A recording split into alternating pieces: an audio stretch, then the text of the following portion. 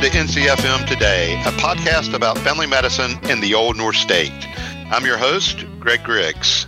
This month, we'll be discussing the appeal of family medicine to both a current family medicine resident and a current medical student.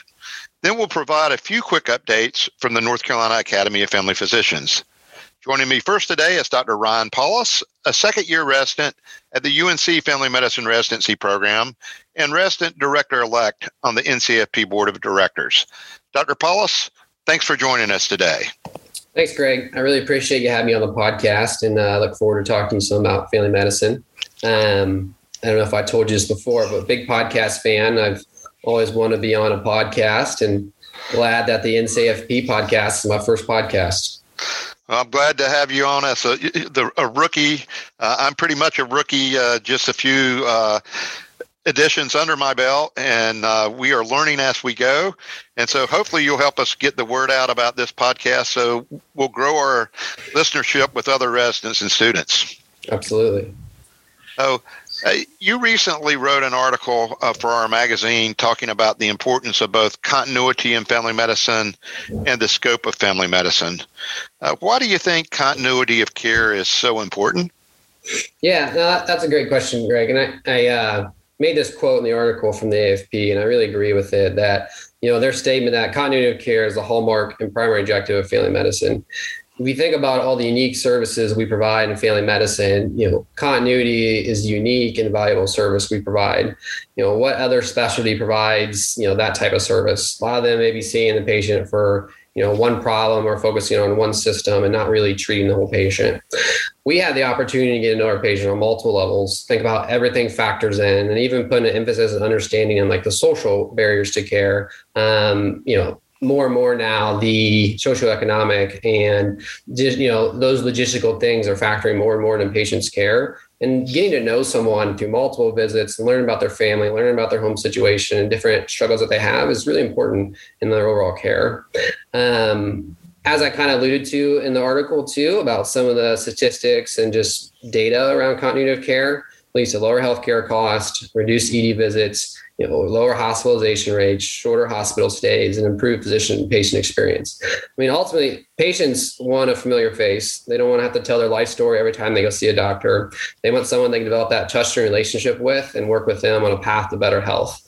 One thing that we're seeing a lot more now is patients are getting sicker, patients are living longer, patients are having more chronic diseases.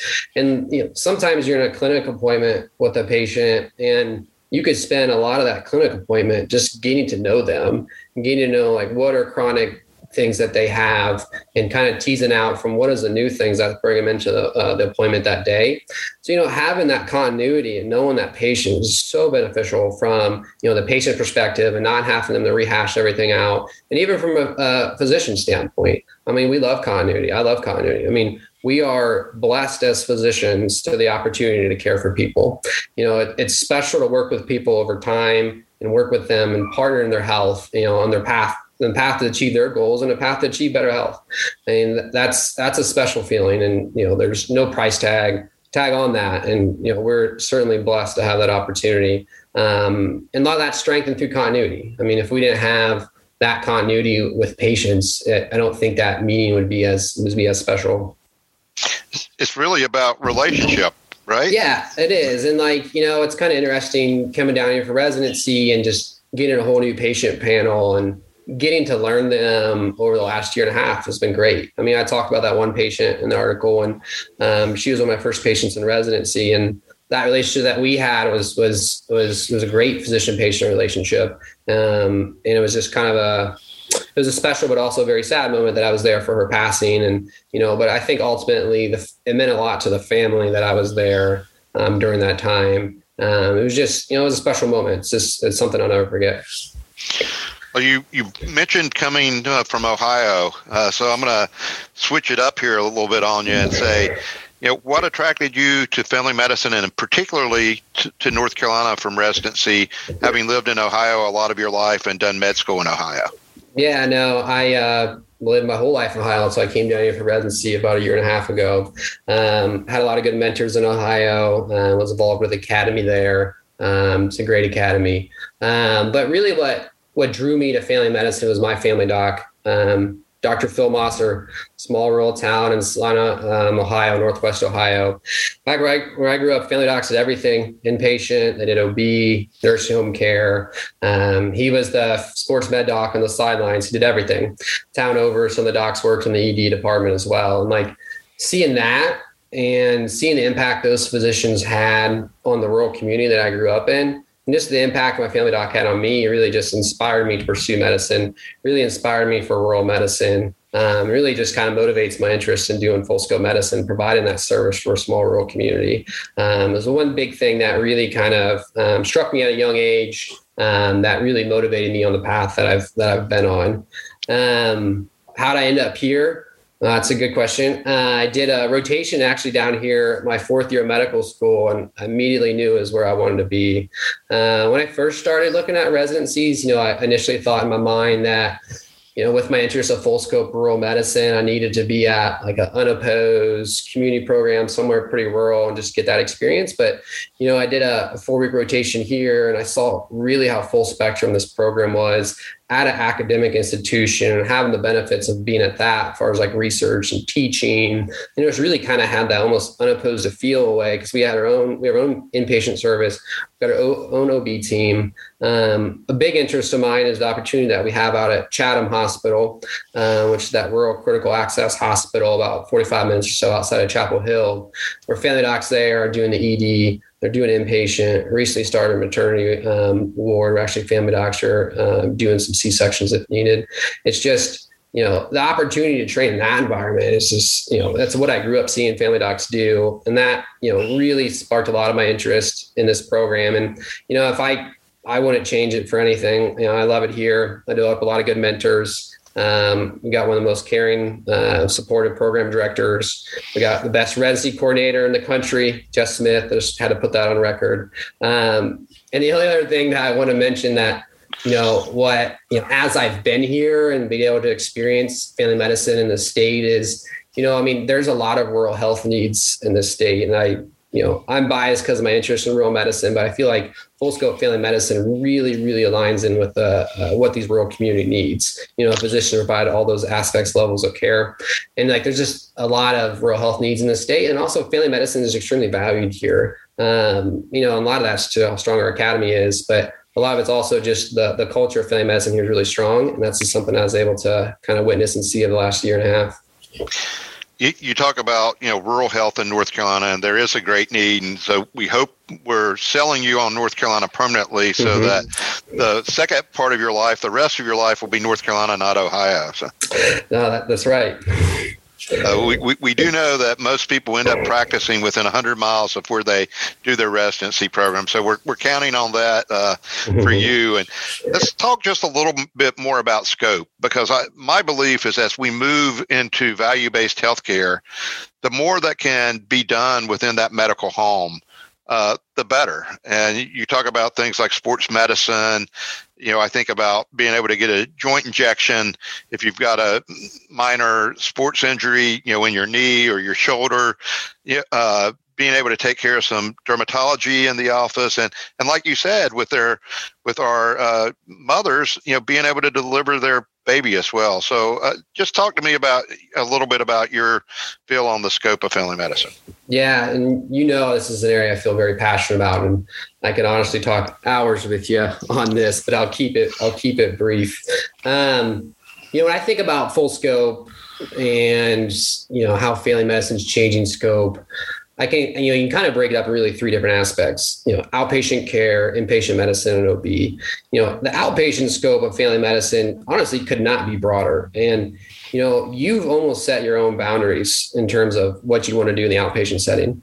Family docs now are providing Suboxone for opiate addiction. They're doing naltrexone and other meds for alcohol stuff. We're starting to do Hep C management. There's so much more we're expanding. And then, an area that I'm very particularly passionate about is ultrasound. A lot of the residents give me a lot of jazz about my passion for ultrasound, but that's really also transforming what we do in the outpatient setting. Just the other day in clinic, I used it on my heart failure patients who was maybe a little more short of breath. I threw the ultrasound probe on their lungs, looking for fluid, just to kind of help my clinical assessment. And I went to the next patient room, used the ultrasound to inject a carpal tunnel. what we can do in clinic with that point of care ultrasound is just really expanding what you could do. I honestly couldn't say enough good things about ultrasound in primary care. But beyond that, like obesity medicine starting to take off, and that's coming a whole nother field that you can provide in your clinic. Chronic disease management is getting more complicated. If you just look at diabetes and heart failure and the million medicines that these people can be on and all the stuff you got to do for them, I mean, that's a lot of stuff just right there. And then even beyond that, you can kind of choose what procedures you want to do. So how comfortable do you feel taking off that melanoma? How comfortable do you take off, comfortable taking this lesion off, and deciding how much you want to do there? Do you feel comfortable enough that you would do IV diuresis in your clinic? We have some clinics around here for the heart failure patients who may need a little extra fluid off. We give them some IV Lasix. And is that part of your scope? Are you doing hospital level things in your clinic to keep patients out of the hospital? Up in Ohio, that's practice. What they were starting to do was like a hospital at home thing, where if you had a certain disease, your primary care clinic followed you while you're home, is like a hospital home, and sent a nurse out. Like, how much are you venturing in there? I mean, it's really exciting, the outpatient, the scope of things, and how that's evolving, especially with like telehealth and just the access of guidelines and resources that like the information's there. Just, live, it just comes down what's your interest and like what time you have to encompass all that. But it's very broad there. The inpatient side of things, and this is the area that I particularly enjoy. I really like, being in the hospital, like the excitement of the hospital, like the medicine aspect of it. I also think the continuity aspect of doing inpatient medicine is incredibly beneficial. I will say, like, and almost the couple of times that I had the privilege of taking care of my patients in the hospital, like there's almost a sense of relief amongst them when they see me, because I know them, I know their baseline, I know who they are. Like that's incredibly beneficial. A lot of times when you're taking care of someone in the hospital, there's this process of like getting to know them and their baseline, different things. Like if you are taking a person in the hospital, that's very beneficial. As I talked about in the article, I mean, that number is decreasing for a number of reasons. It was, 78% of grads in 2010. Most recently, it was down to 46%. I think somewhere in North Carolina, it's around 20% or so providers doing inpatient medicine, if I had that correctly from last time we talked. And I think residents are interested in doing inpatient medicine. I know residents are interested in inpatient medicine, but, the jobs are not there as prevalent as they used to be. I mean, some residents who like inpatient medicine are kind of sometimes in a spot where they may need to choose like a hospitalist job versus not, if they really want to do inpatient medicine. I mean, the jobs are out there. They're mostly in rural areas, which for me is not that big of a deal because I'm very passionate about rural populations, but the rural health's not for everyone. I mean, some of these rural hospitals, you got family docs, like Chatham, you got family docs doing ED, inpatient, ICU. I mean, how broad scope's that? How awesome is that? We got family docs doing that. But, I hope this is an area that we can continue to keep, open for family docs to do this. It's beneficial for patients. I'm very passionate about it. And I hope, part of one of my mission as far as advocacy is just keeping family docs doing inpatient medicine. The last scope would be OB. And something with this has to change. I mean, it's well known that there's a rural maternity crisis that's even very prevalent here in North Carolina. A big part of it is a lot of these rural hospitals are closing their maternity wards. Family medicine is definitely primed to fill a lot of these gaps. Definitely, at least from a prenatal and postpartum care.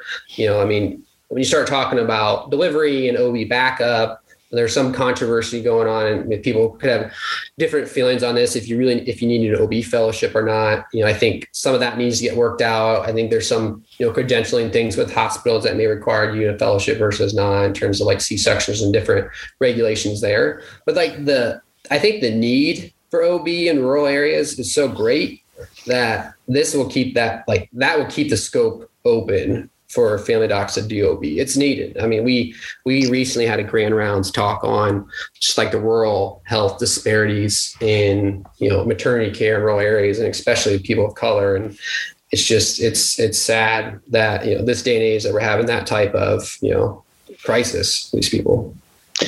We are definitely advocating in a number of ways to keep the scope of family medicine broad, having a lot of conversations about OB care in rural areas right now in family medicine. And I really think what the UNC Family Medicine program is doing at Chatham Hospital very well could become a model elsewhere. And we have some past presidents like Dr. Chuck Rich, who have been doing ICU bed in a rural Bladen County and doing the ER in rural Bladen County and he didn't do deliveries, but I think he did everything else, both inpatient and outpatient at some point in his career. And we don't want to lose that. And I think patients love it too. Yeah, I totally agree. I mean, patients, I have a lot of patients to say, well, why can't you just do that? Why do I have to go over here and do that? It's like, it's something that, one, we need to do for our patients. And two, it's just, that's the joy of family medicine. I mean, what other specialty would you even have this conversation? Like, what other specialties talking about doing inpatient ICU level care to delivering babies to, doing well child checks? Like this is the only specialty you can do all that stuff, and as we, talk, some of the areas may be narrowing, some of it may be changing, but also, this field is so broad and there's so many different opportunities to find what you love and do that, I just want to encourage like students listening to that you can really just shape your own career within family medicine. A lot of the barriers that, limits the scope is what your interests are. I mean, I've talked to several of my mentors about this. There's only so many hours in a day. There's only so many things that you can do. Your options to do a lot of different stuff in family medicine are still there. And it's going to stay there. And there's a lot of people like myself who are very passionate about keeping it that way. I think the future's bright. I'm excited. I know that, with some of the changes that we've seen the last couple of years with some of the hospital stuff can be a little bit disappointing to some people who have that interest, but, hopefully we can kind of regrow that and get a little more presence on the OB floors and on the inpatient wards. Well, I think we will. And Dr. Paulus, I really appreciate your enthusiasm and thank you for joining us today on NCFM Today.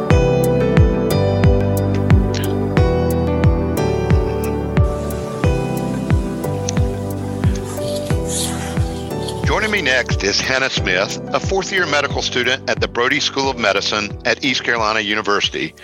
Hannah is also the Family Medicine Interest Group National Network Coordinator for the American Academy of Family Physicians and the medical student member of the North Carolina Academy of Family Physicians Board of Directors.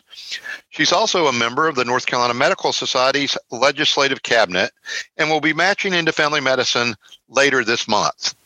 Hannah, thanks for joining us. Thanks, Greg. It's great to be here and share my love of family medicine with everyone who listens to your amazing podcast. Well, we are glad you're here. So let's talk about that love for family medicine. What drew you to a career in medicine in general, and specifically, what drew you to family medicine? Yeah, it was a wild journey. It started in high school when I was volunteering at a hospital in my town, just kind of working with patients who were being transported, working with the kiddos, doing some rehab. And my family was all seeing this really amazing family doctor in my town. And they were like, your passions kind of align with his. You should see if you can go work with him. And that was about 10 years ago. And it was Dr. Rhodes. So I went and shadowed him, and he was doing a mission trip later that year during my senior prom. And he was like, do you want to go on this mission trip? And I didn't hesitate. I was like, yes, of course. So I started doing CRNA classes at night so I could have some sort of medical knowledge to take with me on that trip. And I just loved how when we were on that trip, he never hesitated for a second to take care of people, no matter where they were or like what their problem was. So you really started very early, had a great mentor, and it just went from there. Yeah, if we're being honest, it probably started a little before that on my parents' cattle farm when I delivered a baby cow for the first time, which just kind of drew me into bringing life into the world and taking care of others, just not people. So you've also been involved in the NCAFP and AFP almost since day one of medical school, and you got involved in the North Carolina Medical Society as well. What made you so passionate about being involved with organized medicine?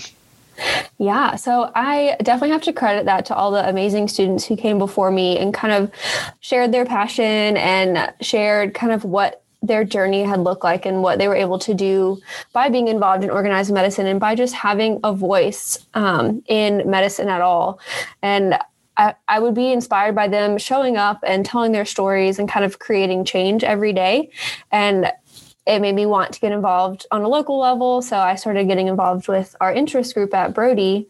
And that's when my advisor there was talking about the academy and said, I think that would be a great place for you to get involved. You should go to this conference. And I think everything really stems from conferences. That's why I'm a huge advocate for med students getting involved in those early, because you never know who you're going to meet or who you'll bump into in the hallway. That'll just make you super excited for a whole different path in your career. And you're also very involved in advocacy, and you're currently doing a policy and advocacy rotation here with us at the NCFP. Why do you think medical students and practicing physicians should be involved in advocacy beyond their day-to-day practice of medicine? Yeah, I think it's super important for physicians, students, residents, the whole spectrum to be involved in sharing our stories, because people make policies and their guidelines that impact our patients that aren't being dictated by the people they're impacting. And we as physicians get to see people on their best days and their worst days, and being able to take those experiences and see the failures in a healthcare system, the failures in a legal system, just gives us a really deep insight into kind of what we need to do to make our patients' lives better. And you don't have to be the next senator or the next lobbyist or whatever. You just need to tell your stories and share kind of the experiences that you see because of those intimate relationships you get to have with people. So that's a great point. It's really about storytelling. Yeah, it's a lot about relationships. And I think that's something that med school sets us up really well for, is creating that relationship with our patients. And that's why we are able to kind of see the shortcomings in different systems that impact our patients. And then telling those stories to people whose entire job is about communication. So we're aligned perfectly. So you are very close to putting that MD after your name to become Dr. Hannah Smith. Thinking about when you were first entering medical school, what's that one piece of advice you'd give to individuals, starting medical school in terms of their specialty choice? Yeah, I think that having humility and confidence, it's a super fine balance of being open to every specialty and being really humble when you're in those ORs, or you're in that delivery room, or you're in that patient room, and just knowing that you're getting to work with some really awesome docs, but also having confidence that if you like the psych aspect of that patient encounter, if you like the whole aspect of the patient and you don't want to ever miss a single part of that patient care, having confidence in saying, I love learning about transplant surgery. This is awesome. But I also love learning about this patient's hypertension and this patient's psych problems, and just having humility to know that you're learning from some really awesome people, but having the confidence to say what parts of that experience bring you joy. That's my advice. That's great advice. And Hannah, thanks for joining us on our podcast. That's been Hannah Smith, a fourth-year medical student at the Brody School of Medicine at East Carolina University. Now, for a few quick updates from the North Carolina Academy of Family Physicians. Thanks to NC State University head men's basketball coach Kevin Keats for filming a public service announcement urging everyone to take your shot when it's time for your COVID-19 vaccine. And thanks to Tom Campbell and Carolina Broadcasting for producing the spot. The public service announcement is co-sponsored by the North Carolina Academy of Family Physicians, the North Carolina Pediatric Society, and the North Carolina Association of Broadcasters. It will run on television stations throughout North Carolina for the next 2 months. You can find it on the Academy's website at www.ncafp.com or on our social media. As part of our efforts to increase the uptake of COVID-19 vaccines in North Carolina, the NCFP also issued a joint statement with the North Carolina Medical Society and other healthcare organizations urging everyone to receive their COVID-19 vaccine, regardless of the brand they are offered. Did you know that March is Colorectal Cancer Awareness Month? North Carolina Governor Roy Cooper made this proclamation recently. Colorectal cancer affects men and women equally and is the second leading cause of cancer deaths in North Carolina. The NCFP is proud to be part of both the North Carolina Colorectal Cancer Roundtable and the North Carolina Advisory Committee on Cancer Coordination and Control. Finally, enrollment for Medicaid managed care in North Carolina is now underway, with enrollment packets mailed to all Medicaid beneficiaries in early March.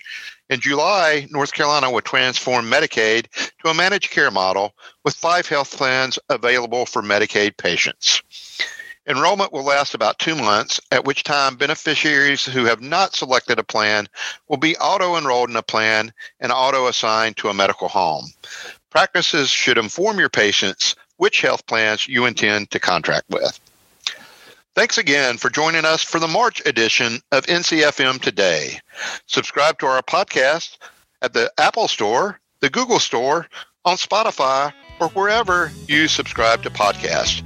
You can also find it on our website at www.ncafp.com. Stay on the lookout for the next edition of NC Family Medicine Today.